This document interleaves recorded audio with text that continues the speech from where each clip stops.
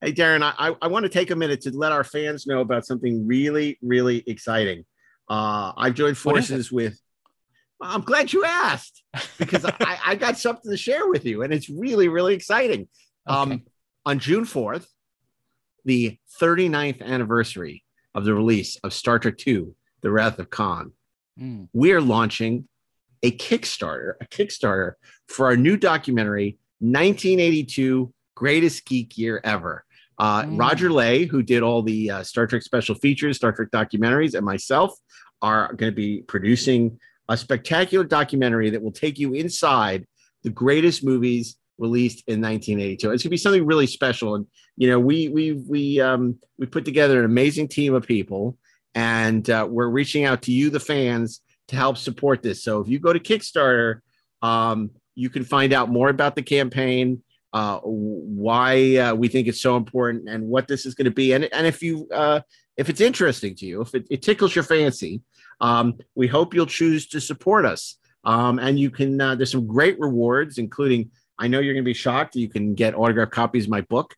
You may even win a chance to come on this very podcast and watch Darren and I record an episode when we're back in the studio.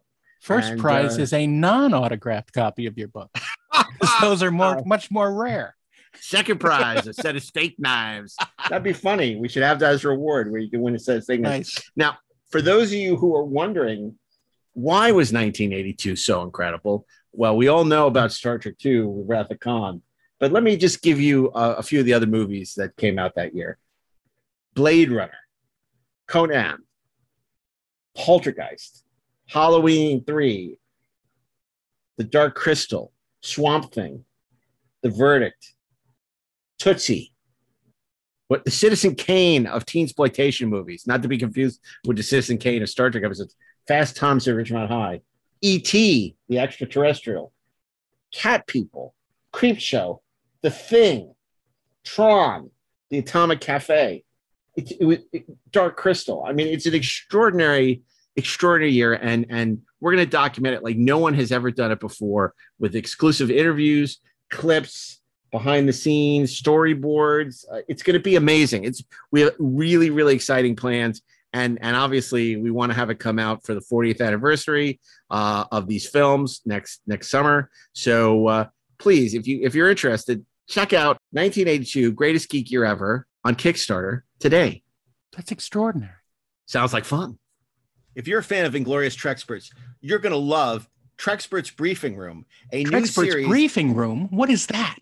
I was about to explain, then you interrupted me. Sorry. It's curated audio commentaries of classic Star Trek episodes from the original series all the way through Enterprise. You're going to love it as we explore the behind-the-scenes making of all these wonderful Star Trek episodes with cast and crew that you would never expect to hear doing audio commentaries on Star Trek.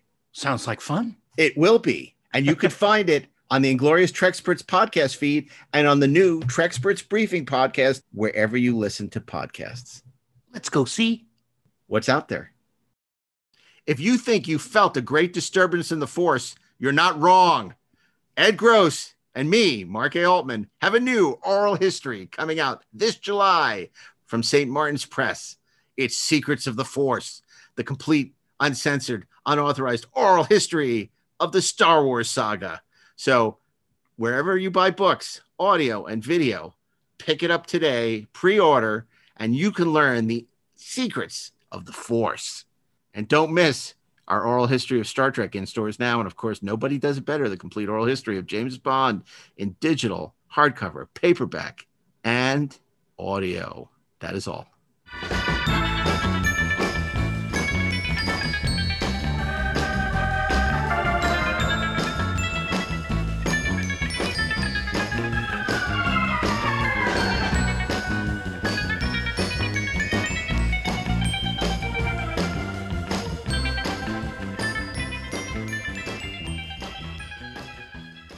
Hey, this is Mark A. Altman. And this is Darren Doctorman, and we are the Inglorious Treksperts. And today we're going back to the future. We're going back to something we alluded to a couple of weeks ago on the podcast. Long time ago. We had Adam Malin on talking about the history of Star Trek conventions. And Darren and I, as an aside, mentioned, the ultimate Star Trek convention that had attracted our interest as youngsters. It was going to be the first convention that had the entire cast, and it was going to be this huge multimedia event. It's called the Ultimate Fantasy. We all found out about the same way, this ad in Starlog. Yeah. And I'm sure we all begged our parents, you got to take us to Houston. What? Houston. We have... the ad showed up about 2 months before Star Trek II was released. Mm-hmm. And it was, relying on that buzz, and it contributed to it for me, at least. Yeah. Because totally. The idea of, all these people, I'm gonna read the ad right now. Oh yeah, that'd be great. We have joined the crew of the Enterprise in the Ultimate Fantasy, Houston, Texas, June 19th and 20th, 1982. Appearing live on stage, William Shatner, DeForest Kelley, James Doohan, Walter Koenig, Nichelle Nichols, George Takei, Kirstie Alley, Mark Leonard with Harv Bennett, and Carrie O'Quinn, featuring a special effects light show. What more could anyone ask? Well, I would have liked David Gautreau as Zahn. But otherwise, it's spectacular. It's and spectacular. I have to say, unfortunately, Houston, we had a problem because this thing was a misfire of gigantic proportions. Galactic proportions? Galactic proportions. And we're going to talk about it because Larry Nemecek, who some people may know for, he's written many books on Star Trek, including the Next Generation Companion, a wonderful book about Next Generation, is in the midst of producing a documentary about that ill-fated event called The Khan of Wrath. And we wanted to get Larry on the show to talk about his memories of the Ultimate Fantasy and tell us exactly why this is considered probably the most disastrous Star Trek convention of all time. Although, as we know from experience, it may not be, because, of course, we have our own fair share of stories, including the infamous Vegas convention, where we went with a bunch of Star Trek celebrities, only to find that the hotels was an absolute rat trap. I've told this story before. I immediately walked out, refusing to stay at the hotel. Got a room at the Mirage, and then had half the cast of Deep Space Nine calling me and saying, "Hey, I heard you got a room at the Mirage. Any chance we can crash over there with you, Mark?" Because this place, and then the convention happens the next day. No one, there's 20 people. It was a disaster. And the guy so a lot of the cast went back to their hotel, and they had lost their rooms. The guy hadn't paid for the rooms. And then the last day of the convention, the guy was gone. And then we found out that I guess he had gotten the money from the mob to put on this convention. And it was an absolute disaster. I mean, we had a good time, and we tried to entertain the 6 people that were there, but that was just some crazy stuff. This was during, when Next Generation was at its height, and the early days of Deep Space Nine. But yes, there've been some real, disastrous conventions. But I think everybody said, I'm a Star Trek fan, and Star Trek conventions seem to be popular. I can make money and do something I love and meet my favorite stars. Sure. So, it's like the Mary Sue stories. I'm going to become best friends with these actors when I hire them to be at my Star Trek convention, not realizing all they want is a check from you, not your everlasting friendship. But boy, the Ultimate Fantasy sounds like a hoot. Let's find out more. Yeah, well, let's bring on Larry Nemecek and find out all about the Ultimate Fantasy. So we're here with Larry Nemecek, and Larry is obviously well known to many listeners as a frequent a journalist and a raconteur about Star Trek, but he is also the producer of a documentary that's currently in the works called The Wrath of Khan, C-O-N. Mm-hmm. Actually, it's the Khan of Wrath. Oh, the Khan of Wrath. Okay. Yes. I stand corrected. So the Khan, C-O-N. Yes, it is. Because, at the beginning of the universe lies the beginning of Yeah. Fandom mistakes. Yeah.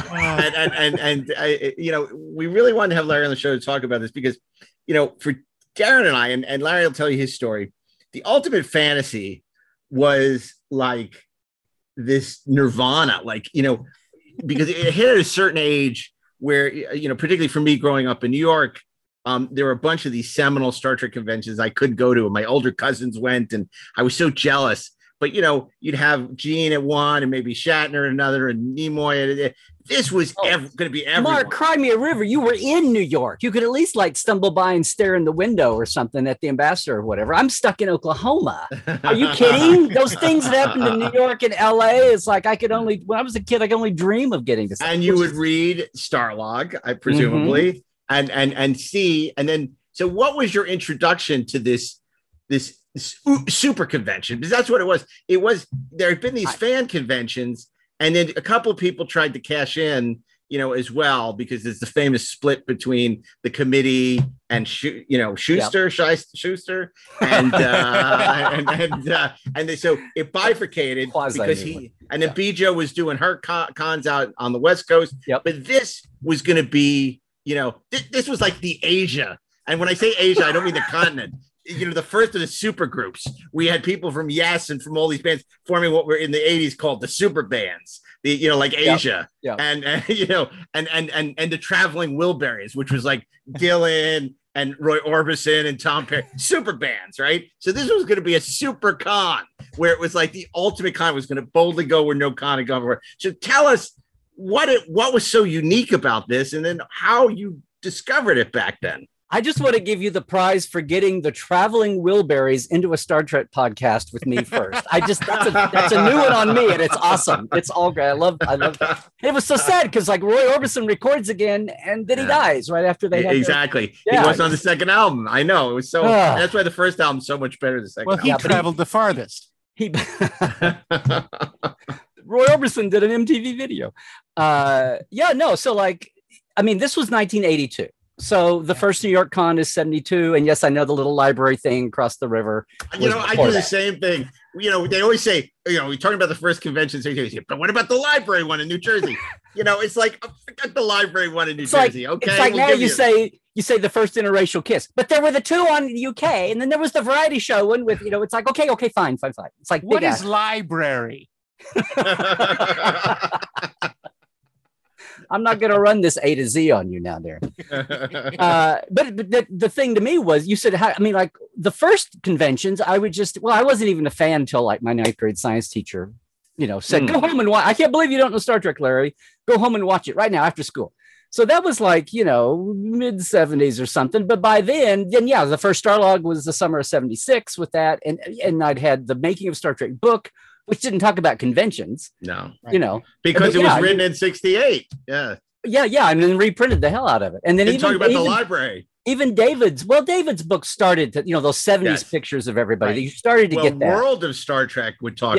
In World of Star Trek, he did, not Making of Tribbles. And then, of course, there was the book that Lichten, who was it? Marshak and Culbreth wrote about Star Trek conventions. Star Trek Lives, was it? Yeah, Star Trek Lives, right. Yeah. And that was all about the conventions. Yeah. And Joni Winston writing her and Joni Winston's first chapter about being on the last days, but it was tied in with working on the New York cons and all of that. Mm-hmm. So you knew about it, and then that was New York, and then the gleaming Palladium Towers or whatever they are in LA that Bijo was doing.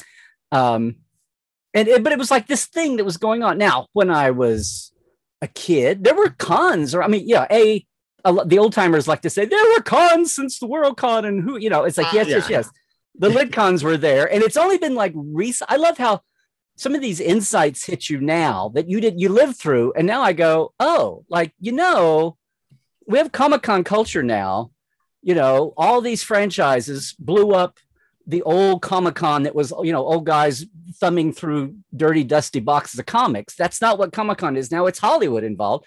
That starts with, I guess, Twilight blows it up. But it started as media back when there was no media to celebrate. You got a movie every 10 years. You'd get Forbidden Planet or something. And then maybe Twilight Zone, but and Lost in Space would be, but Star Trek was the seminal thing that Look, shook that absolutely. up. Before that, you had the World Cons and everything, but like you said, it was mostly men and it was mostly literature.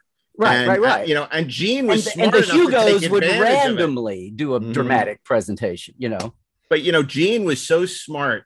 You know, we talked about you know, what a great self promoter he was, and I say that with love. I mean it, and with envy that he you know, went to that convention, you know, that Tricon, and was promoting the show before it even premiered. He knew his audience, which today is so obvious. Yeah, but back then, nobody in LA, if they were doing I'm air quoting, if they were doing science fiction, nobody thought to take it out to a Irwin Allen did, and it was a disaster. They hated it. Yeah, yeah. Oh, you got to know your audience. If you're going to take it to a real crowd, a real sci-fi crowd. But the monster that they unleash is after 2 or 3 years, the Trekkies are all invading the LitCons led by WorldCon, and the Lits, the old school Lit guys are going. After there's like hundreds and thousands, and you're getting 500 or 1,000, and all of a sudden you got half that or double that with Trek people showing up, and it's like, okay, guys, but you know, you really need to go back. I mean, the original gatekeeping was all these guys inundated, and I say guys literally almost. You really need to go back and you read your foundationals. You know, you need to use your basics. Yeah. Have you read your Heinlein? Have you read your Asimov? Have you read your Verne? You know, we have no time. I'm too busy dressing up like Spock. I have no time for that, but that's nice. Thank you very much. They hated the invasion of the Star Trek fans into their culture. That's a really good point, that the gatekeeping was there because you had mostly men. And the amazing thing is you had these men who were saying, what are all these women doing here? It's like, what were they thinking? I mean, it's like, you know, come, welcome. And what did those men say finally after a year or two of that? They go, why don't you guys go off and do your own convention? And boom. Everything we have today, the media, when everything had to be thought of in little boxes, right?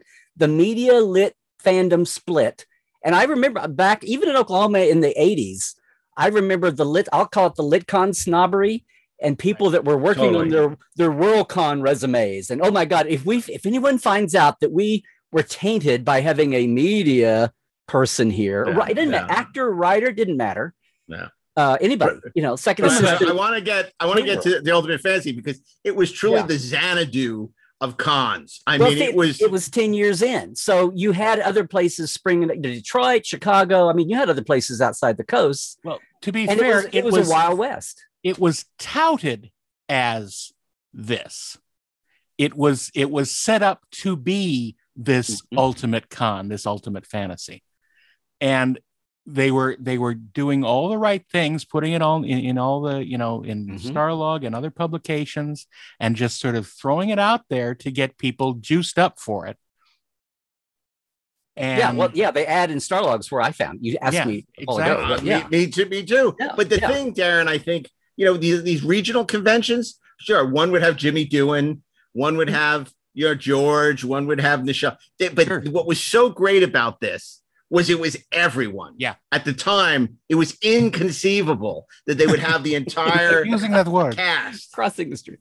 You know, inconceivable. Never started a land war in Asia, but it was amazing that it was going to be all of them on stage and Kirstie Alley. Because some of us at the time had a huge crush on Kirstie Alley, so that was also very exciting. Everybody have a huge crush on Kirstie. Yeah. I don't know how they couldn't. And some of them probably had a crush on Merritt Buttrick, but you know they didn't. That's true. Yeah, that's right. But no, I mean, the regional cons. I mean, that was a huge leap. We from 72 to by 75, 76, it was becoming a common thing, and people were spouting up all over the place. Now, the Houston group that we're talking about here, they'd been doing cons forever, and I remember in Oklahoma, my first con was. It was dealers, and a lot of it was Westerns and old time radio. And there was a whole genre thing of little dealer cons and bigger dealer cons, and hardcore sci-fi lit cons were happening too. But there was a lot of like nostalgia genre stuff happening. It just wasn't, you know, Star Trek in places that didn't have a lot of population. You had to pull your audiences together to make make it worthwhile money wise. You had to rent the place at the Best Western, 2 rooms. That's literally the first con I went to. Was they had Spanky McFarlane and I forget, and some comics artist were the 2 guests, and it was like, the stage is at the end of the room and here's the other tables, and my mom took me, and that was the first con I went to for a day. I guess. But they had the bloopers on film, and they had a couple episodes, and that was your Star Trek fix, and people selling patches and stuff. And it was exciting, though. And of course it was. My God, I'm doing this in Oklahoma City. Are you kidding me? After reading about LA and New York, it's like you could almost touch it. But that had flipped over. Just 5-6 years that was happening.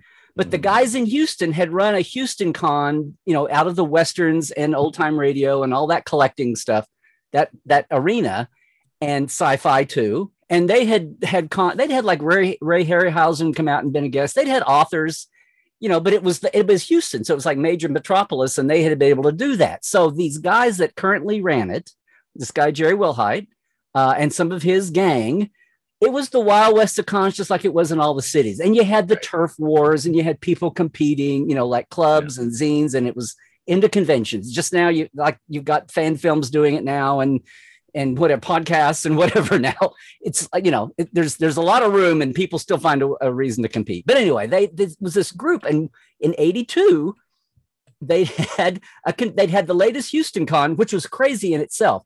One of these competitors that split off and had to pick the fight, a little fandom turf war fight, called into somehow did a DBA legally with the state of Texas and said, these guys are calling themselves Houston Con, and I have the DBA. And they had a hotel set up. And like on 2 weeks' notice, this is in '81 now, on 2 weeks' notice, their hotel yanked their reservation for their con because they said, you're not really who you say you are. And this guy says he's got the DBA. Right. And on 2 weeks' notice, they found an abandoned... a legal term for doing business as you file it, just for our audience who doesn't know the ins and outs of LLCs. A low-key way of having a legal claim to something about setting up a corporation or a company or something, right? Yeah. So they found an abandoned Kroger's, not an abandoned, like it was an empty, out-of-business Kroger where the warehouse still worked. Not the air conditioning, but some of the freezer still. And they had a con in this old empty Kroger's, and people started calling it was the Houston Con. Anyway, they had George Takei, Walter Koenig, Jimmy, another round of Ray Harryhausen. They had a full line of it was people in this Kroger, and Walter talks about having his panel discussion in the freezer, where the meat was hanging up, and he's, you can imagine.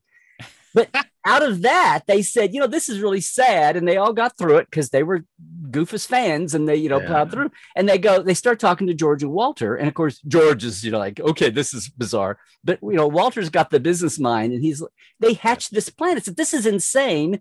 It's high time. And he was telling them about shooting Con of Wrath by then.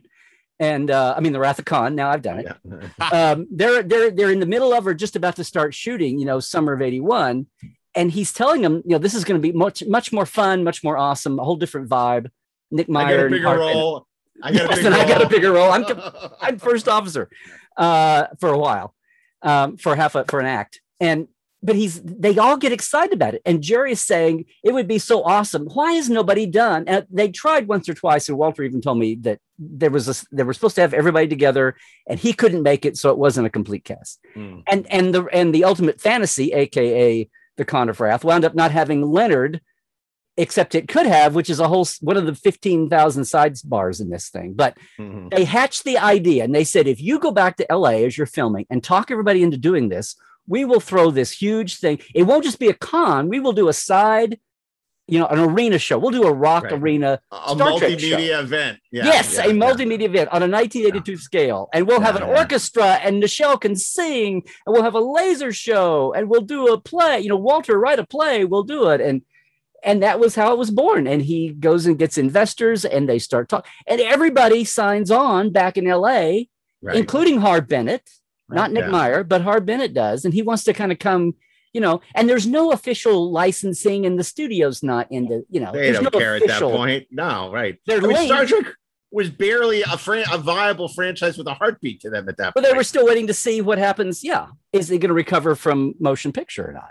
Which it did. And so this happened. They had it set for 2 weekends after the Wrath of Khan opened. So this is like June '82.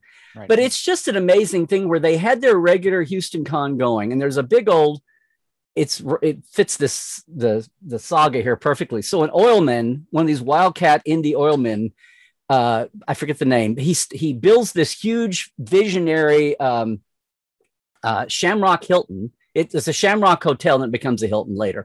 Out on the outskirts of Texas, and he's going to build it and put a development around it. And he's getting away from the downtown.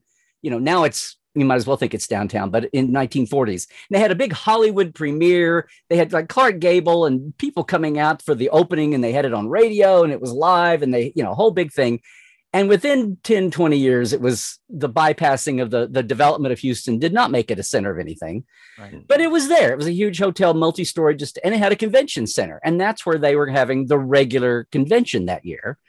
And the hotel was blown down and was demolished in the 80s, which was another sad story in itself in Houston. They were pissed at, blowing up history.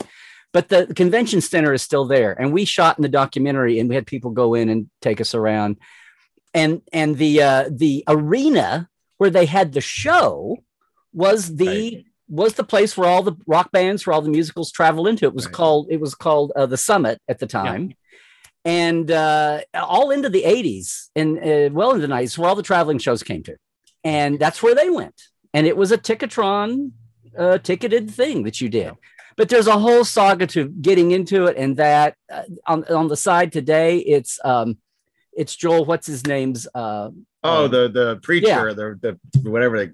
It's a multi. But you know what? As much as you want to jump in, as much as that, his tech guy is a Trekkie, and he was awesome. We went in and filmed 3 or 4 different times in there, and it was as long as we didn't show their stage, which we didn't care, because when it was a basketball, hockey court, whatever. The stage was in the middle, and they had this square stage raised. They had a delta on a revolving stage that they'd all built themselves. There's so many layers to the story. The thing is, I saw the ad in Starlog. I went, oh, this is cool. It's only 8 hours down to Houston, 6-8 hours. Right. So my little brother, 2 of my buddies, we were out of college. We did road trip. It was my first big out of town con. And like I said, for me and so many other hundreds of people, it did not quite go the way it was supposed to go. Well, I want to get to that. But before we do, tell me about, because this was different. You wouldn't go to the convention like now and you get tickets for 3 days and you just be there for 3 days. It was almost like a Broadway show where they were selling tickets. Like you go to the 12 o'clock show, the 4 o'clock show, the Sunday, right? Is that correct? Well, the show now, see, there was a regular Houston con going on, your standard con with a committee and all of that, with a charity. There's costuming, there's panels, there's dealer's room, there's all that stuff is happening. And 3 times over the week, twice on Saturday, once on Sunday, they had this show that was a mile or 2 away that you had to get over there to. And they had buses ostensibly going back and forth, and they did. So you had a ticket to one of the shows, or you didn't. I mean, you could have just gone to the con and not. I knew we have people that just went to the show, the convention, and didn't mess with the show. But most people, and a lot of people just went to the show and didn't go to the convention. But they both had, and a lot of people did both. But that's part of it, was they were out of the same group. They were supposed to be separate. There was the fan group was running the Houston Con, and there was a corporation they formed called Production Ventures Incorporated, PVI, that was going to do the show. And it was going to be such a hit. They were going to bring it to LA on the and road. Vegas and New York. Yeah. What would it have looked like, or what did it look like when you walked in? Like, what was the, this sort of chain of events? So, you walk into this giant arena and there's the Delta Shield on the stage. Because right now it sounds like Firefest. Fryfest. That's what people the last few years have compared it to. Yeah. What happened was, so there's a saga and a mythos around this. And a lot of it is passing. Part of this is like, I wanted to bring this up fresh again, because if you weren't there at the time, or you read it in Starlog, which they did the follow-up reporting. And I've got the woman that wrote this, he did a editorial piece about it. I remember the sad photo of a few of them standing there in the silver jumpsuits, and it was, oh my God, it was heartbreaking. It looks like like they're all baked potatoes or something. Yeah. It's on the webpage. Yeah. What's amazing is Starlog, was the biggest champion of this thing, and then the second everything went off the rails, they were the first to have the knives out, to basically show we're not complicit. We had nothing to do with it. We were taken in as well, because, it sounds like they sold Kerry O'Quinn a bill of goods. Kerry O'Quinn was the last name on the list. Yeah. He was on the ad. So what happened, and we got Kerry talking, and he basically said he'd heard about it. And he comes back from lunch one day, and his one of his editors, one of his art directors says, oh, by the way, these guys called in Houston. They're taking out some ads. They ask if you could come be the MC of the show, the revolving Delta show, part of it, talk show. And I told him, yeah. He didn't. He was totally into it. He's like, they're buying 3 full-page ads. Okay. And he hears about it and he's on the phone with them.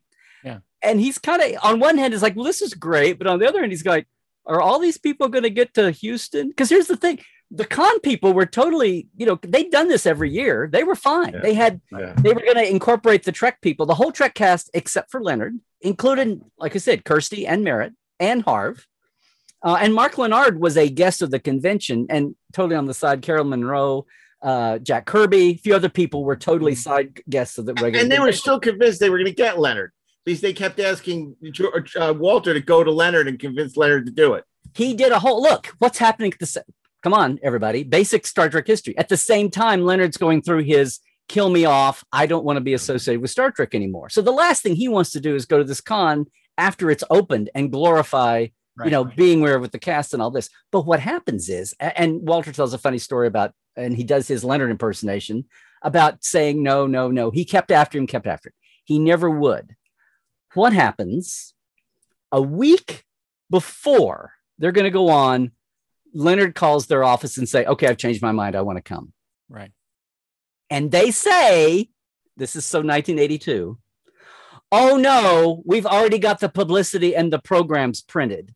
How about you join us in New York? He says, okay. Right, for the next one. You know what they do today? They would bring him out unannounced and the place would melt down and Twitter would do what it did when Patrick walked out a few years back, right? It would the world would melt down. But no, they were like, it doesn't buy them anything. I'm sorry, we don't have any more room.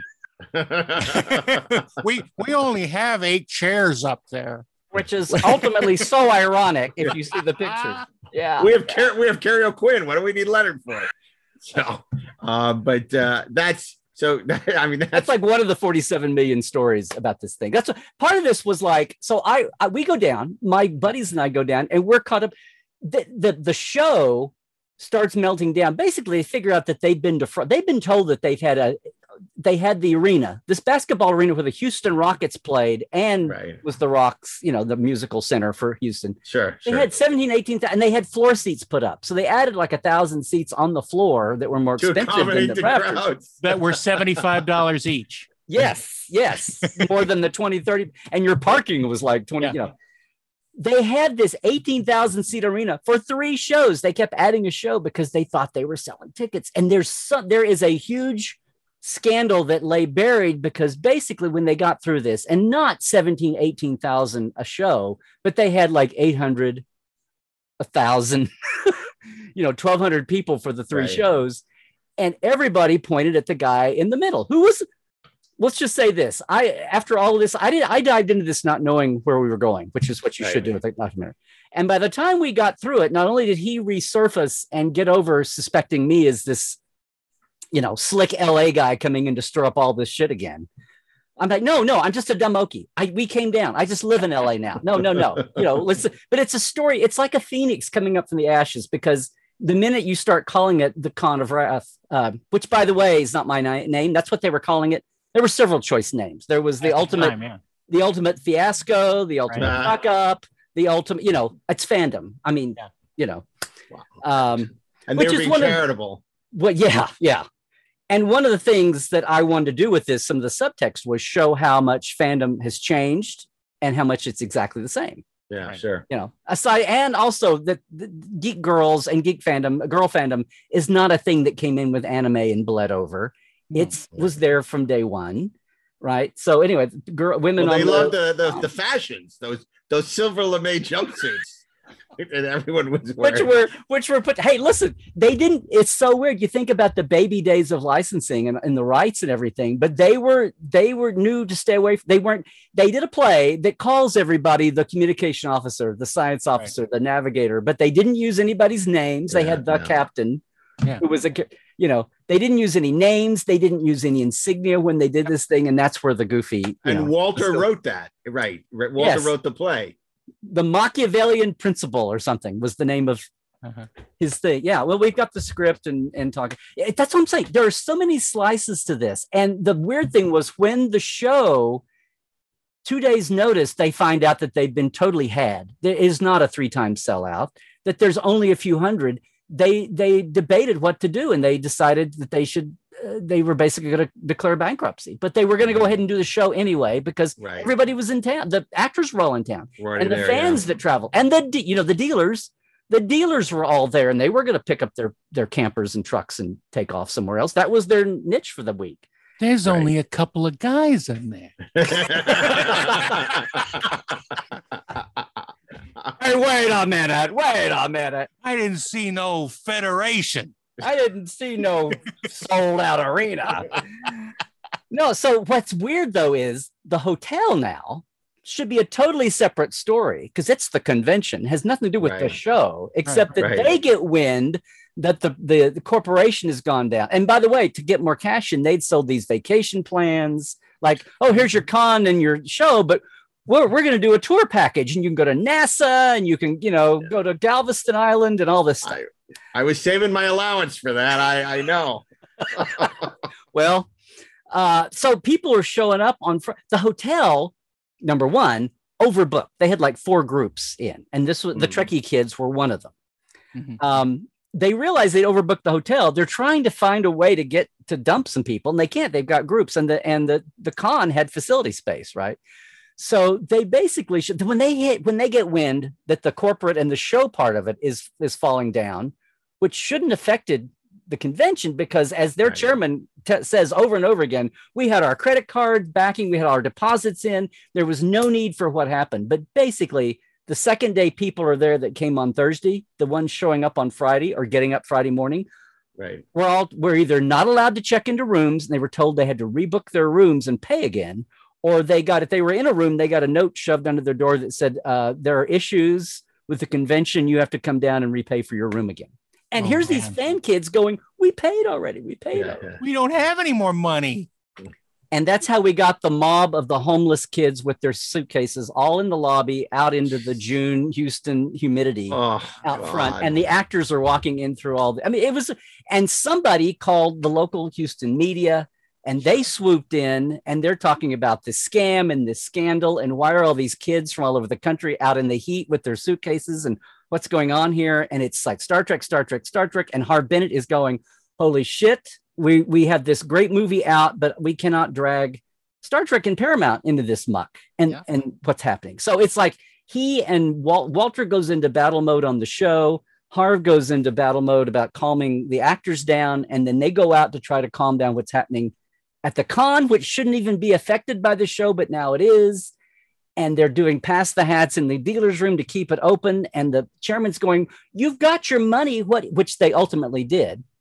And the hotel kept back $50,000 for years because they kept thinking they were going to be. I mean, there's just so much dominoing shit. And by Sunday afternoon, the Con of Wrath, people are like, it's fandom. And that's one thing that's never changed. They're coming up with, the ultimate fiasco, the ultimate fuck up, the ultimate fallacy was another one. Yeah. And this one girl that we know, got her on camera, she's like, no, you guys, it's the Con of Wrath. And they all go back into the dealer's room, and 2 or 3 of the button makers, remember when we had button makers? They did I Survived the Con of Wrath buttons that weekend. And they were selling it that weekend. Yeah. And they were selling it that weekend. Yeah. So when you arrived, tell us your story, because you're on this road trip down to this convention, and you arrive, and what happens? And we walk in, and we walk right into the sea of homeless people in their luggage that you can't check in. Like, what? Now, I knew in the program somewhere that the banquet with the stars was supposed to be happening, or the press conference. It's kind of fuzzy exactly what it was supposed to be. Right. But they were going to bring all the cast in and have press and VIP fans or whatever could come in, or you paid extra.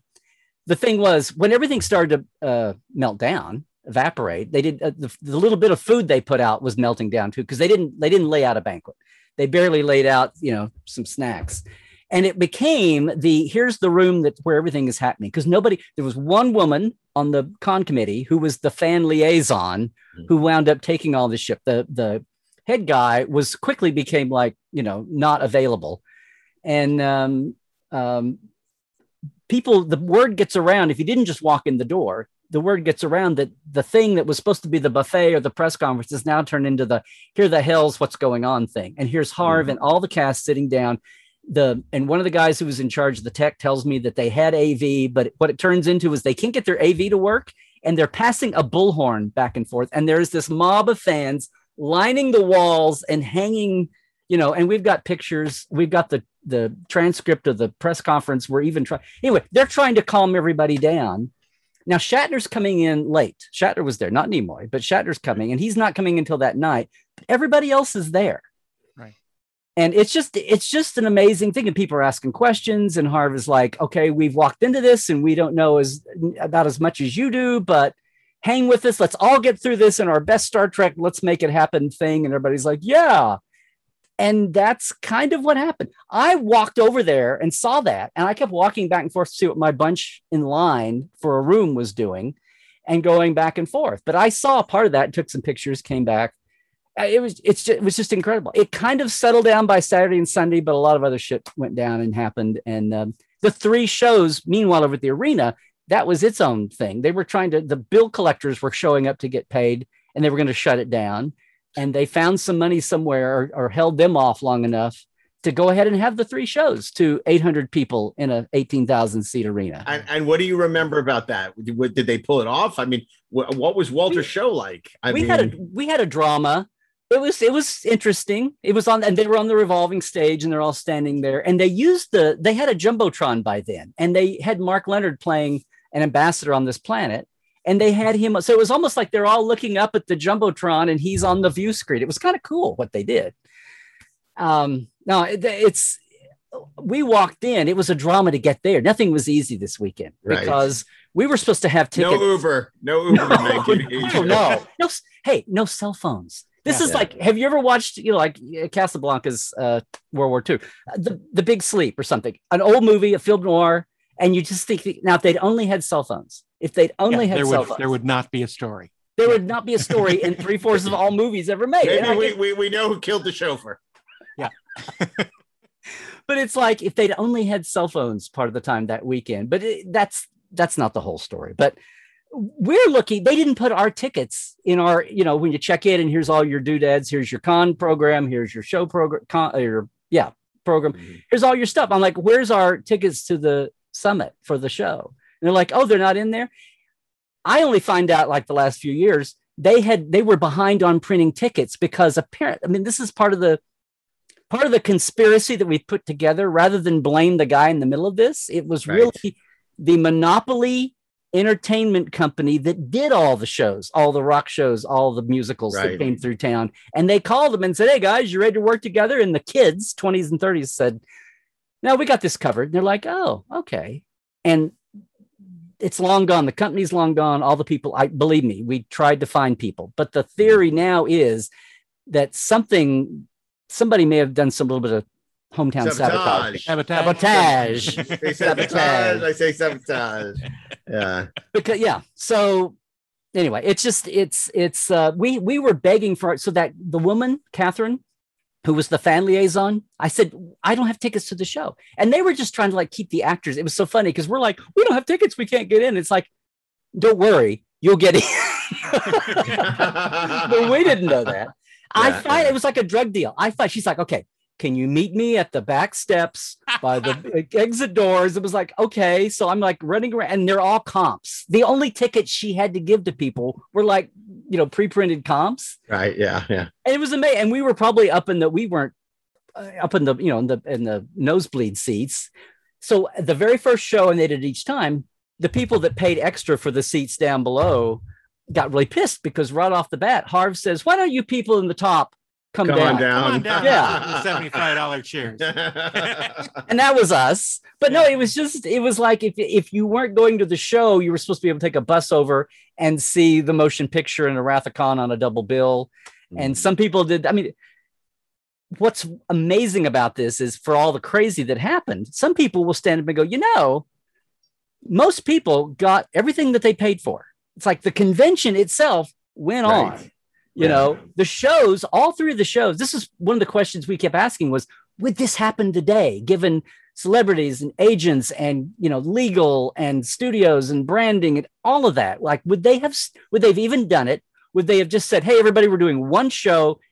Get your butt here. We'll do the Saturday evening show. That's all we'll do. Come late. Sunday, folks, I'm sorry, but you're out of it unless you can come Saturday. Well, some of them didn't get paid and some of them got paid a percentage of what they were. Yep. I don't see any of the actors doing it today without getting paid. Well, see, that's it. But look what it was for context. There was no bloody ABCD. This is the Star Trek cast on the second movie, Resurrecting the Show. I can't imagine Bill Shatner reading Walter Koenig's original script. I can't. Mark, let me assuage you of something. Bill had nothing to do with the play. His whole thing was, his whole contribution was, he comes in at the end and he does a Q&A for 45 minutes at the end, totally separate. Okay. Everybody else is in the thing. That was part of from the get-go. That's what he does today too. But that was just like when he came in for to record the Inside Star Trek record album. When he came in like 2-3 hours late off the tennis court. He'd been playing tennis. And he sits down and he just does, the Q&A, and then he just wants to talk about anything but Star Trek. So they booked all the studio time, and they're going into all this overtime because Shatner's like 2 or 3 hours late, and then won't talk about Star Trek. And they finally get him to talk about Star Trek, and they've spent God knows how much on the studio, and finally he's like, "Okay, Bill, thanks." And they, but and that's what put Columbia Records under. Yeah. How much of I want you to tell me how much of Bill Shatner is Captain Kirk. Speaking of recording, when are you going to do your tribute album to Gene, Darren? Jesus. Oh, it's coming. Okay. It's the centennial, it's a perfect year to do it. We're finding it.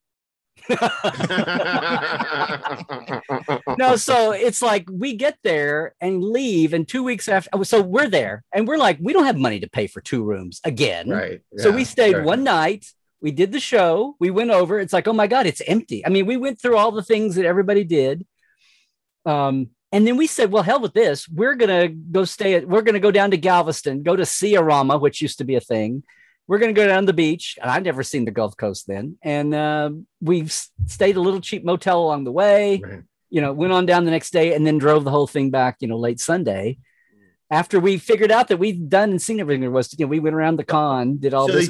They did the play. One of my friends got to go in and crush on Carolyn Monroe and get her autograph. Nice.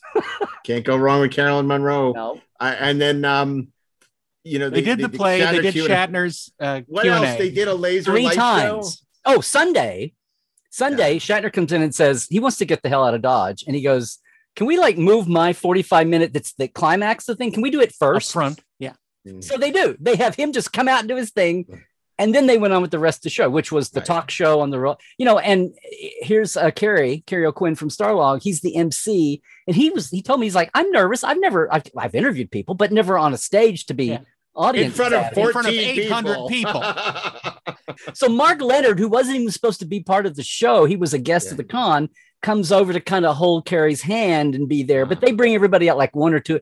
They have Laura Banks, who was the con woman who's the line. Con's pet, yeah. There's 2 women. One has the line, one doesn't. And she's, and her tagline then was like, well, I'm the one that kills Spock, because she's the one that pushes the phaser button when he says fuck. She was in the press kit. They had a picture of Ricardo with the 2 women draped on him. And I remember we asked Eddie Egan about that. And he said, yeah, we had to have a little sex appeal to sell the movie. It's not really in the movie. But, that was the color picture in Time magazine. I remember that. Exactly. Yeah. And it's a black and white photo in the press kit. So here's me. So D and Jimmy were emerging. Like, I'm a big underdog guy. And it's like, yeah. Bill, Leonard. Okay. Spock, Kirk. Everybody loves them. Okay. But in the early days, I thought you meant underdog, the cartoon character. I didn't know you meant underdogs. I'm really crossing the streams today.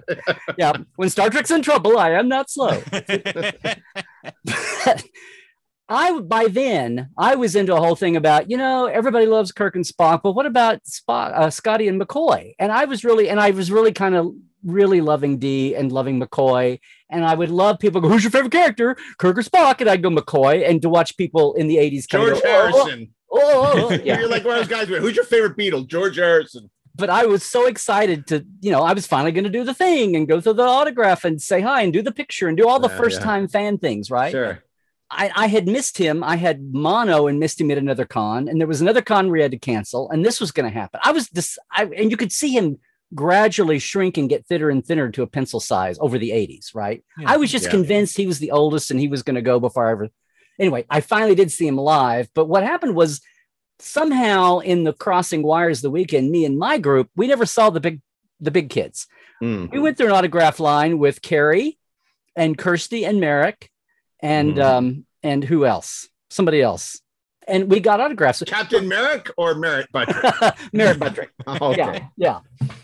But it's like there was nothing to have them sign. And it's the old days, it was way before license stuff. And you go in the dealer's room and buy a photo or something. Well, there was nothing of Merritt, and there was nothing of. So I had a star log that I bought that his picture was in. He signed that. Right. Yeah. And Laura Banks and Kirsty signed like a black and white. A group picture of, so I've got this one group, the standard shot with all of them, the one where she has the big hair. With her signed it, that's all.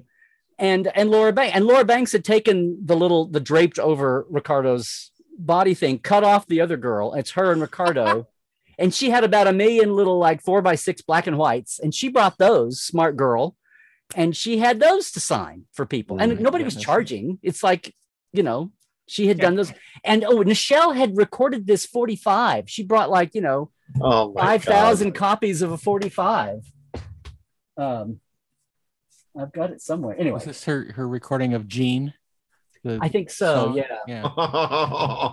Now, is it true? Because, we all know, and all those who know Dee knew what a sweet man he was, and really the most beloved of all the actors. Yeah. But look at that. Beyond Antares. Oh, wow. Look at that. Yeah, but I want to know, I had heard that Dee, of all the people, was the most irate about what was going on at Ultimate Fantasy. Is that true? That's what I was going back through. The other part of the saga is we started working on this 10 years ago. So don't judge me. And we're working on it again now. So I'm glad you called. But but I think for like 5 minutes. I mean, he was like, but I think he calmed down. And the other one you would think maybe was Jimmy and Wendy. Jimmy's gone, but Wendy talked for him. And she said she had the boys by then. And she's her boys. And she was saying, they were like, I don't know, 5, 6, 7, 8. And she's talking about how he was like, boiling point, short fuse. And then everybody went, okay, in reality, here's a drink, Jimmy. I'm fine. We're all gonna get up and stop. And Harv is sitting there going, guys, let's just get through this, but let's not blow it up for the brand. Let's not blow it up for the studio. Yeah. And so everybody, they even got, Shatner to hang around. So what did Harv do during the Ultimate Fantasy? Like, did he MC along with Kerry? Like, did he jump in, or what was his deal? He didn't really have a thing at first. He came to kind of watch it and kind of be the behind the scene be the executive producer. Yeah. But he did come out in the beginning of each of the 3 shows and just talk to the crowd and kind of, I think he wanted to, he told me later. In fact, by the way, his appearance in the Con of Wrath is his last time on camera. Mm. We got him and his wife, we were leaving, and his wife at the time up in Oregon said, we had a great time, and I talked to him. I'd never sat down with an interview for him, and we talked about it for years. And we did Con of Wrath stuff, and then I talked to him about a bunch of other stuff. I wanted to talk to him about firing Gene on the Long Hunt of April Savage set, and he went to school with Jeff Hunter. We talked about Jeff Hunter, bunch of other stuff, but and his other things. But we had him for like 4 hours. And then as I was leaving, I could tell him getting tired. And I didn't want to overstay. And I kept saying, do you want to go on? Can we do some more? And he's like, yeah, let's go. And when I left, we were at their front porch, and it's kind of a mountainy, A-frame thing. And I said, this was like 2011. And I said, thank you so much. I know there are good days and I know there are bad days, but thank you so much. She goes, oh no, they're all bad days. And I was like, oh. She says, except for days like today. And I said, nice. Okay, that's great. That's great. And she said, but this is his last. And he was fine. He was great until the very end. And I was doing these sidebar things that weren't for the doc. But she said this is going to be his last one for camera. And he had done DVDs, you know, for Salvage One and for $1 million, $6 million Man and Bionic Woman and all, you know, and his Rich Man, Poor Man and Woman Called Gold and all that stuff. He had done DVD. In fact, he said, here's my DVD chair.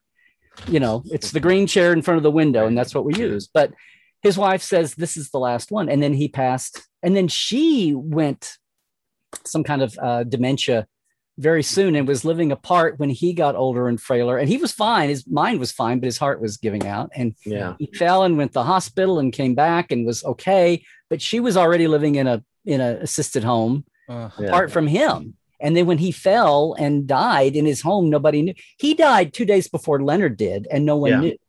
Yeah. And then it finally came out. There was a whole bunch. Leonard and Harv and Bernie Williams. They all died within a couple of weeks of each other. Yeah. But anyway, so we were the last camera crew to, you know, but we've got everybody in.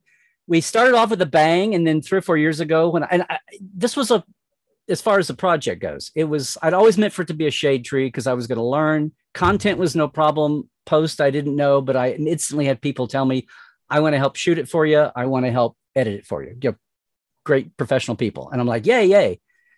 And we really kind of wrapped up the shooting 2 or 3 years ago. And between, you know, personal, it wasn't financed. We didn't have a set time. So I knew I was going to go along and do that. Dragged out.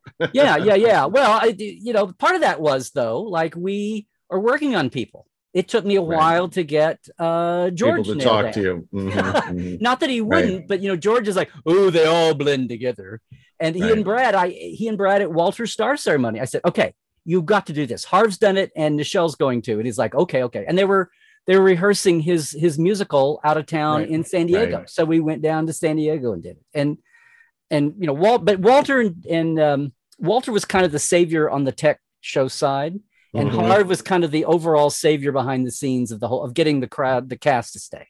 Right. And I said in the beginning, I had this idea. I met one of the original con committee who were all in this and all still live in Houston, except for one that lives in Seattle.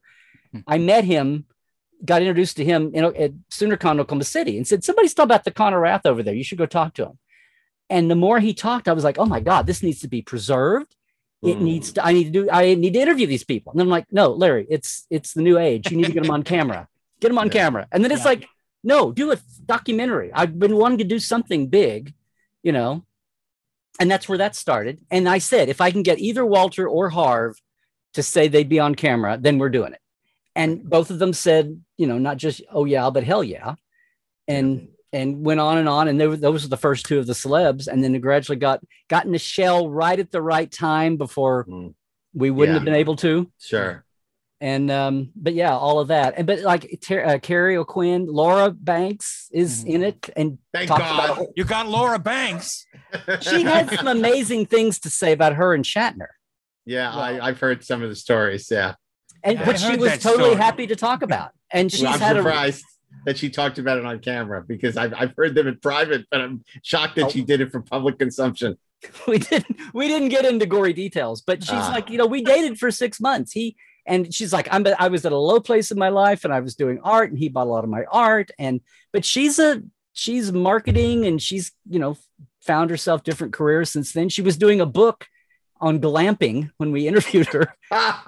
And we went out to Palm Springs and she was glamping in her she was glamour camping. Wow. And we went out and interviewed her in Palm. And anyway, it was just amazing. I love glamping. But we've got 40, 50, see, it catches. So she said, we're doing glamour camping. Guess what they call it? And I went, glamping? Yeah, glamping, and she looked disappointed. She was like, oh, you figured it out. No, it's a big thing. For those of us who hate the outdoors, glamping is at least palatable. Yeah. But no, we wound up, we've got 40, we've got almost too many, but we've got 8 or 10 of the key people in the group. I could do a documentary on dealers, like old school dealers, because so many of them were national. Scarface?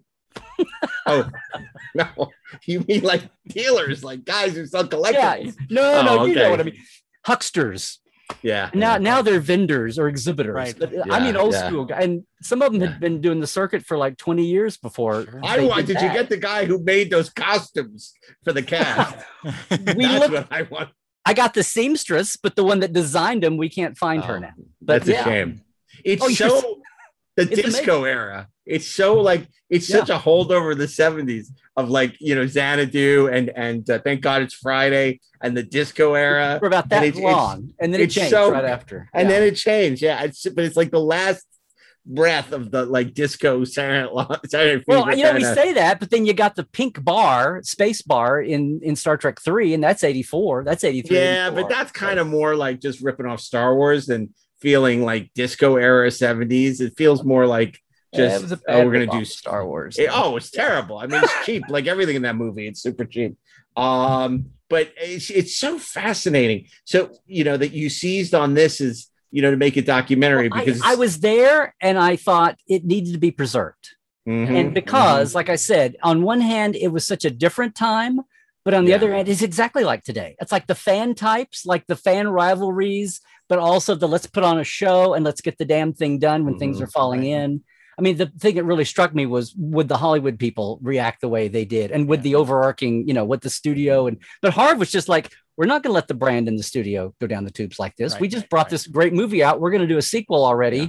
We're not about to let this blow up in our face. And it wasn't their shit, but they went in and saved it. He called network news and said, ABC, NBC, CBS in New York, and said, if you get local stories from Houston, because all the local media was running around chasing people, they said, if you could just, it's a little thing. We got to, he talked to his friends at the networks and there was nothing national about it. Yeah. That's really interesting. But, you know, this was also the convention that I think reaffirmed that would ultimately lead to the mentality of the cast only wanting to deal with people like Reed Pop and Creation, professionals, where they knew they would get paid and the checks wouldn't bounce. Because there were too many of these fan conventions where the checks would bounce, they wouldn't get paid, their hotel room wouldn't be there, you know. And with Reed and certainly with Creation over the years, they knew it was going to be handled professionally and that everything that was promised would be delivered. Oh, slanted fedora! Don't forget. What? What's that? The guy in Kansas City slanted that kind of brought when the next gen took over and no one was paying attention to Jimmy and Walter and Nichelle and George. Right. I've gone blank on his name, but he was out of Kansas City and he brought the Fab Four tour and he kind of gave him a second wind in the 90s. And then he blew up and he did the first Vegas convention in 2001. But he blew up and he got sued for for fraud in the state of Kansas where he was, and he had to cancel something that Patrick was attached to, and he blamed it on Patrick canceling, and Patrick put out this public statement and said, "Excuse me, I am not the reason you canceled this show." I mean, it was this big public humiliation, and I think he blew up too fast, and I've gone blank on it. I vaguely recall that. But that's when Creation stepped in the next year and grabbed up the whole Vegas concept and ran with it then.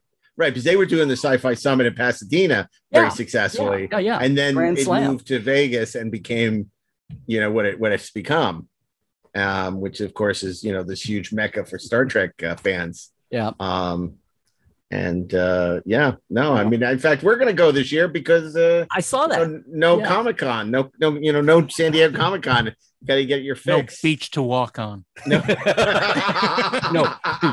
You got to race through that, Darren. You need to kind of slow that one down. No beach. Don't tell me how to do it. It's sickening. So, I mean, it's really. I love the fact I didn't realize that you had actually been there and that you had experienced this. It really was a once in a lifetime event. PTSD. And it was so funny because, like I said, you know, in Starlog for the next 6 months, you had Carrie O'Quinn doing damage control because all we knew was like this amazing event was coming, and then it happened, and then all of a sudden, for the next year, all it was talking about what a disaster it was, and it was apparently no one's fault. So you've got the Hollywood guys, which is nice to get, you know, faces out there, but there's also the drama. I talked about it being all these circles. There's the dealers circle. There's the celebs and the Hollywood folks from Trek. There's the organizers, and then there's like the fans that were there, and they all have little dramas and stories. And the crew, you've got 20 somethings and 30s. They weren't just kids putting a show on in Mr. Farmer Smith's barn. Yeah, it wasn't just Mickey and Judy. They had tech and, you know, event people and scene building people and effects people. They knew what they were doing. it's just, and they were a little starry-eyed about, taking the show on to New York and LA and Vegas and wherever, Chicago. And when that blew up, they had incorporated this corporation. They had people on full-time. People quit their jobs to work full-time for the company. God. And one guy who was a dealer, they had a board of directors, and he was the president of the board, a guy named John McDonald, and he had his own comics and sci-fi shop called Big John's Funny Farm. And he lost his house and his business. He was like the biggest financial loser out of this because it did take a toll. But in fact, he went into shock. Sounds like I'm telling all the good stories, but there are a million stories. Oh no, I'm sure there are. Sunday night, as they all kind of got together, and then they regathered Monday morning at their office while they still had it.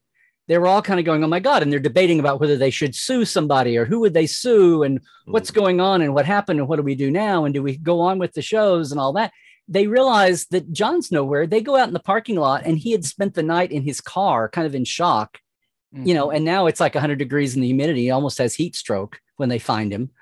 And he survives, but it was just really a kind of a surreal time. And even to the point where about 6 months later, they're fans, right? And they're, little techies and media guys. And even on an 82 scale, they do kind of what I call a therapy video. They do like a parody video of the whole thing. And they're all running around being Jerry and being each other and some of the actors. And it's this whole parody about somebody has this great idea and sells shares and puts on a big show. And of course, it's all being shot on like 8mm silent, and they've got an audio track and the script, and it's all cheesy, to be intentionally cheesy. But it's like it was their therapy of getting through it. And nobody jumped off a cliff, though. They all pretty much picked up their survived lives and went on. Darren, it reminds me of, you remember in Larry Sanders' show how Hank had Hank's Look Around Cafe, the revolving restaurant, and it was nothing but problems and trouble. And everyone looked at him like he thought it was this great idea, the revolving restaurant. Everybody's like, it's ridiculous. It's like, that's what this reminds me of with the revolving stage. Throughout the entire arena, you'll be able to see, Kirstie Alley perform every angle of Walter Koenig. Yeah. So did you get Kirstie for this? We're working. I talked to her manager a couple of years ago before everything kind of slid down. Right. And he was disappointed that everybody else had done it for free, but he said, "Okay, we'll talk about it." And then we went into our own stuff. So I want to come back around. I don't know where her head is right now about doing it, but and Shatner, and I've been just put on a red hat and go Make America Great Again, and she'll probably do it. There you go. I wanted to do it from the beginning, so it's like we didn't have to. If we couldn't get some people, we wouldn't have to. But I was going to make a big, and I've had varying degrees of when we were there. Like I want to go in and do this toward the end, and I almost want to add them in, make a push on them after we got the rest of it kind of assembled. Sure, yeah. I can give you the Shatner interview right now, Larry. Oh, let's do it. When was that? I do a lot of conventions. I don't remember that one particularly. There you go. We have well, Darren Bill, I could ask you about the girl that was the 16-year-old stalker that had been waiting for you to come back to Houston. It's amazing. And I guess I've had a couple of people go, well, there was that Firefly convention in LA that went bust. And, people come up with their list of here's the cons that went bad. But what's amazing about this is it was like the golden time. And it was so public and so out there, and so many people were involved from different levels, and it was such a Wild West time. And lots of cons went down, but until Nathan Fillion puts on a silver jumpsuit, it's not the same. I mean, come on. I'm going to use that, Mark, in public. Until Nathan Fillion uses the I have to tell you, I'm so excited about seeing this documentary. It's so gonzo. It's so nuts. It's hard to believe it happened. And, as Darren said, this is something as kids that was, like the North Star was as constant as the North Star. We were so excited about, potentially. And you got to remember, Texas was an exciting, fantasy land because Dallas was huge back then. So everybody was like, oh, there was the excitement of Dallas. So Houston was the oil capital. I mean, in retrospect, it was ridiculous. You had NASA, you had Astroworld, Astrodome. I mean, it was. If they'd done it in Los Angeles, it probably would have been a success, or New York. But, they did it in Houston. So, but whatever. That's where the people are. But some people Yeah. did come in from around the country. Like people flew in from Oh, East sure. Coast and West Coast, and they were the ones showing up on Friday, with their suitcases out there. Anyway, it's just between talking to the fans and then what's funny is the people that say, I enjoyed it. Like I came in, I'd never been anything that big. It was awesome. I got to see. You have people saying that, but it's just it deserved to have its story told and preserved, and that's what and now we're back at it. Like I said, Great. Well, I don't want to put you on the That's spot. good When do news. you think you're going to finish the doc? Well, What here's do the you- thing. So we're now we're really leaning on ourselves because we're doing other stuff. Like I said, it's not financed, Sure. but we're trying to get a rough done by the fall. Next year's the 40th anniversary There So- you go. of the movie and the event. And the so we're going to con. try to race and get it and see where we can get it into. So- Great. Oh, that's Very exciting. cool. Yep. Well, fantastic. Well, we appreciate you sharing these wonderful memories of the ultimate fantasy. I mean, even that doesn't say Star Trek. It says a lot of other things, but it Yeah. doesn't scream Star See, Trek. I was like, guys, even in the 80s, this sounds like some really bad porn title. But It totally does. Yeah, yeah. Or at least one. It was the home video era, and there were all these cheesy, sexploitation movies. That's what it sounds like. Mhm. It's Like the some eighth ultimate grader's fantasy. bad porn title. Or a tagline, exactly. But the fact that it was like this misfire of a Star Trek convention is so The funny. ultimate And- non-licensed fantasy. Yes. And see, but and you you're- have the con guys will go, the convention went just fine. I don't know what the big deal was. It was the show that went. the show.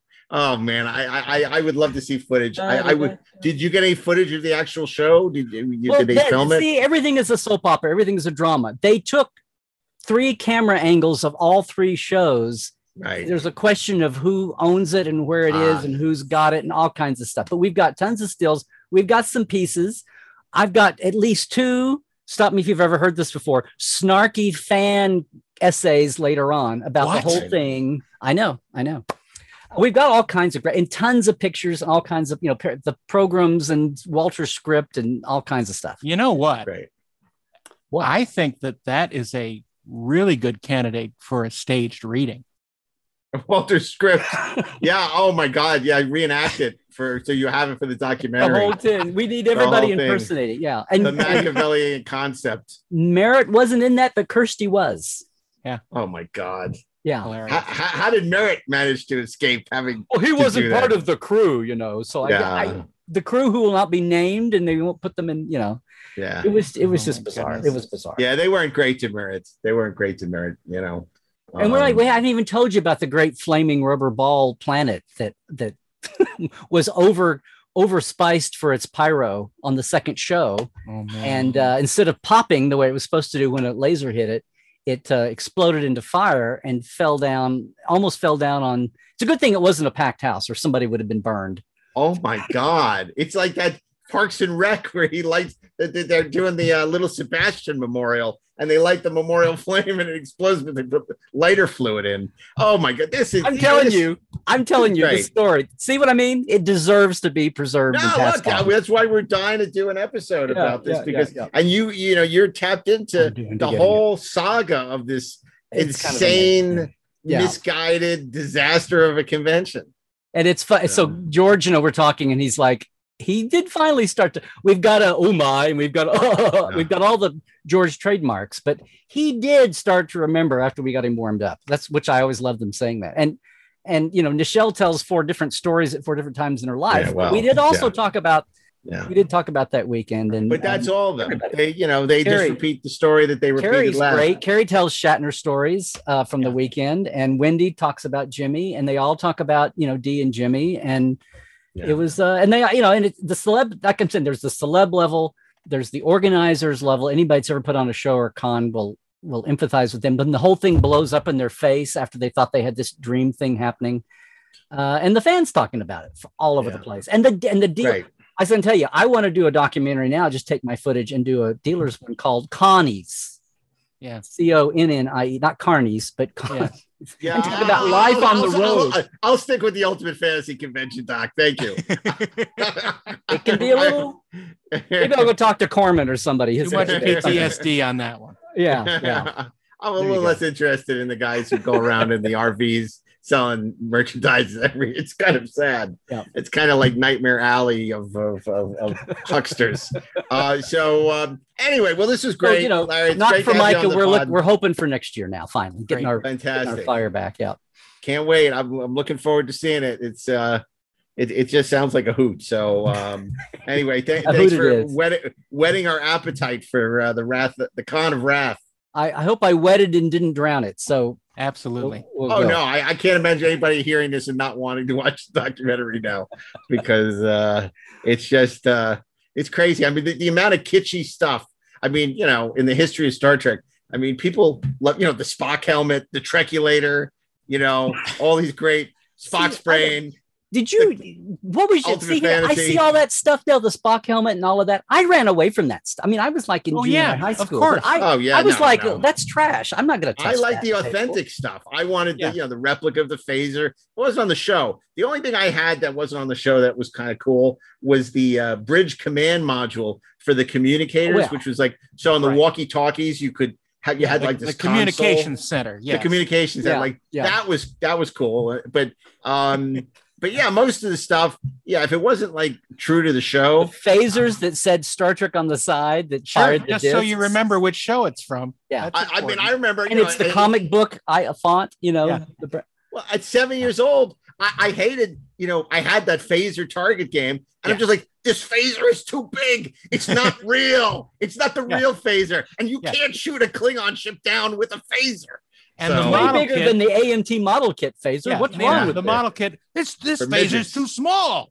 How am I supposed to play Star Trek with a tiny little phaser? It's for Michael Dunn. Michael Dunn.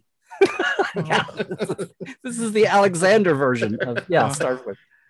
Anyway, guys, thanks for having me in. Absolutely, so much it's been a lot of fun. Finally, and I guess we'll see you in Vegas. I hope so. But hey, everybody can catch me.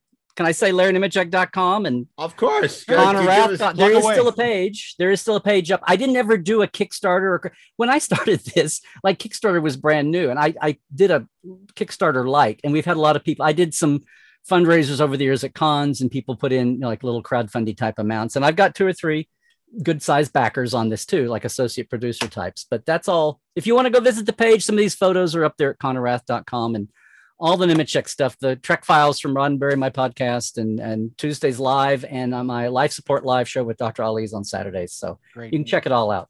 Awesome. Well, you heard Thanks so much, first. Larry. And thanks, guys. It's great to see you both. Yeah, absolutely. Well, now we're all vaccinated and hopefully actually getting out of the studio. So, or back to the studio as the case may be. So, awesome. Well, take care and good luck with the documentary. We can't wait to see it. Oh, thanks, guys. Okay. Bye-bye. Bye. Trek well. Well, that certainly didn't disappoint, did it, Darren? That was a lot of fun to learn about that. It's also heartbreaking, but it makes me feel a lot better for not having gone. Yes, that's for sure. That is for sure. Takes a little of the sting out of my 15-year-old disappointment. Look, that was something I can't even. We've talked about it throughout the whole show. I can't convey the sense of excitement, how cool this was. Like, it was really like, for people who would like have a chance to go see like the Rolling Stones, who are Stones fans, or, to have seen the Beatles at Shea Stadium. Right. This was like that for Star Trek. I mean, it was like so cool and so exciting. And, there'd been a lot of smaller shows or, but this was like going to be the ultimate, right? And remember, this was way before Next Generations, before any of the other later shows. This is all that Star Trek was at the time. So all of these people, missing Leonard, of course, this was the pantheon of Star Trek. And it's interesting that Gene Roddenberry didn't show up because he didn't want to have anything to do with Star Trek 2. Well, it's so funny. I meant to ask Larry about that, and I forgot. I wanted to say, what was Gene's take on this whole thing? And, obviously, I think he probably reveled in its failure. Well, of course, because he wasn't involved. Yeah. And I think this is another reason why Harv worked so hard to mitigate the damage, because, he knew that Gene would be like. It was his watch. Yeah. Yeah. So that also politically is very interesting. And it was interesting to hear Larry talk about, he was the last person to interview Harv Bennett when Harv was very sick. Yeah. And, Harv was always a great interview. Always had amazing stories. He was a great self-promoter, but he's a brilliant guy. We've talked about this before. He was one of the original quiz kids. Yep. And Mensa level intelligence, and and he was a showman, because we've heard Bob Sallin talk about who did the real work on Star Trek 2 and who did the heavy lifting. But Harv was the face of it all. Yeah. And he was great. Harv was the ringmaster. He wasn't the lion tamer. He was the ringmaster. Yeah. It's a good way of putting it. And it's really interesting to see him in retrospect at work and how he handled this. Yeah. When everything was going wrong. And, he was, doing what a publicist would do today, in terms of damage control. But the fact that, Paramount didn't even have a publicist there, because it wasn't something that was a sanctioned Paramount event. So why would they? So the whole thing is really fascinating. And it's a really interesting glimpse into Star Trek history and the way things were. The way things work on a starship. Yeah. As opposed to the way things are, now. Because, of course, fandom was so different back, in the 70s and 80s. Absolutely. And this is a real interesting glimpse. And I'm really interested in seeing Larry's documentary. I think it's going to be a lot of fun, and seeing any of that footage, because if we'll put it up on social media, some of the pictures we have, the silver lame jumpsuits, the ad that Darren just read, because it looks like you've stepped into Xanadu, or Flash Gordon 1980. Right. It's really great. So, and speaking of conventions, if you haven't heard the big news, Darren Dochterman and me are going to be Mark A. Altman, thanks, are going to be at the big creation show in Vegas. The 55th anniversary show. Not only are we going to be there, but we are also going to be doing the podcast live, Viva Las Vegas edition, from the convention on Friday the 15th, I think, August 12th, 13th, August to Friday, August 13th. I believe so. You'll be able to see us. We'll also, I suspect that I might have a few books available to sign if anyone is interested in that.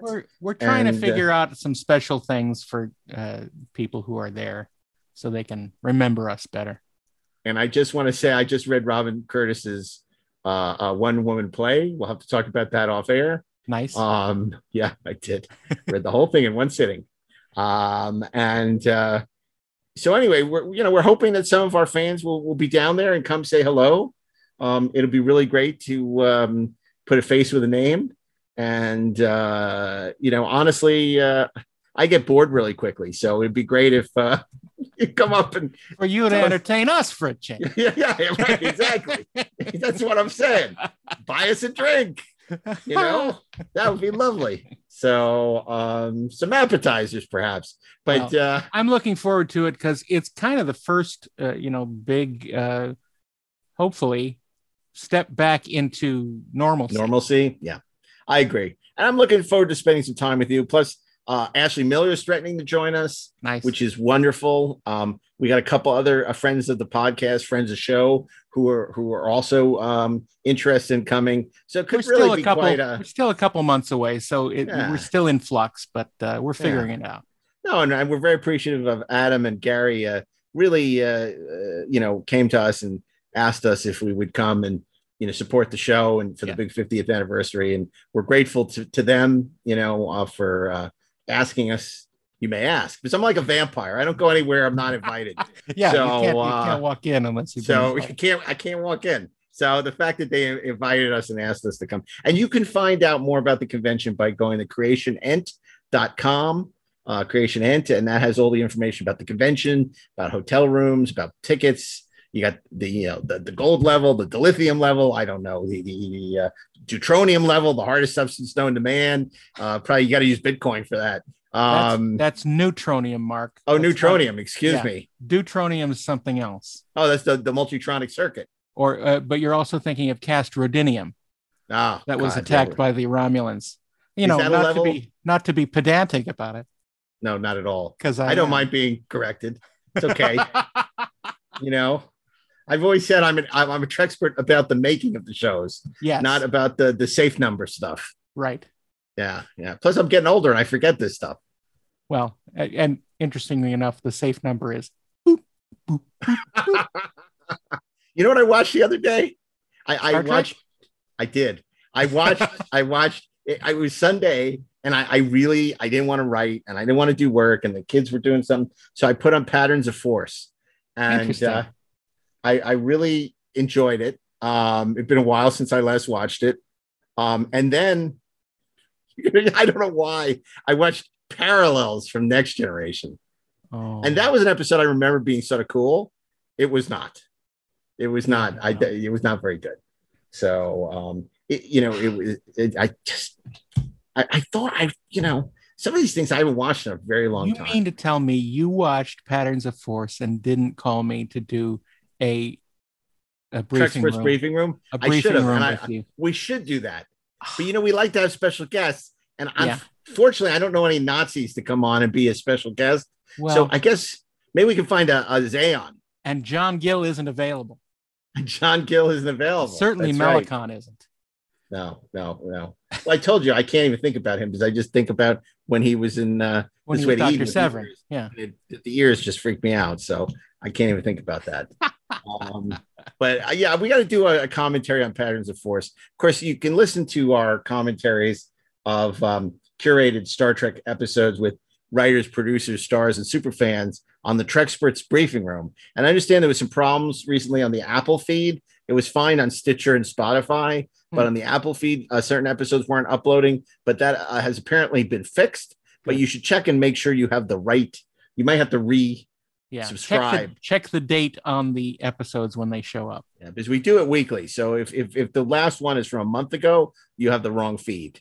So It's the wrong feed. Turn away. Turn away. We're Trekkies, not techies. So Right. actually, I don't know if We're not the Texperts. we're right. We're not the experts. And of course, you can also keep updated on our plans for Vegas and the podcast on social media at Instagram, Twitter, and Facebook Inglorious Trek or Inglorious Trexperts. And I hope you'll also be watching us on the Electric Surge app, which you can download for free from your favorite app store. It's so simple, even a child could do it. And you download it, you click on Video Electric Surge podcast, and you watch us all day long. Turn us on, leave us on. And that's what happens. That's what happens. Exactly. There you go. So, but we'll be back, as we often are, next Friday with an all new episode of Inglorious Trexperts. But I want to ask Darren, anything else you want to add about the Ultimate Fantasy? Just that, at the time, I wanted to go more than anything. And now I'm so relieved that I didn't get to. I thought you were going to say at the time, Kirstie Alley was my Ultimate Fantasy, but you didn't say that. You didn't go there. You said no. We'll keep it clean. Keeping it clean. Okay, good. That's how I like this show. And as we know, no politics. We'll get mean mail. Okay, so anyway, we want to thank our sound engineer Bill Ritter and Mark Rivera, who make it sound so good. Of course, Dylan Middlebrook, our video editor, as well as our associate producers Zach Ragetz and Peter Holmstrom, and our producer Natalie Miscali. And thank you everybody at Electric for giving us the support to make the show as good as it is, or close to as good as it can be. And it's as good as it gets. It's as good as it's gonna get. And that's really about it for us. So on behalf of Darren and myself, keep on trekking ingloriously, of course.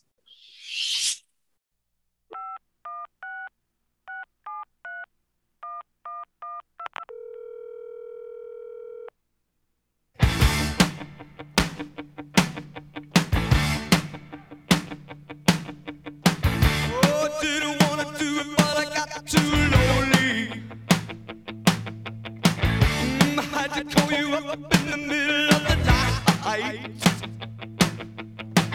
No, it's awful hard to try to make a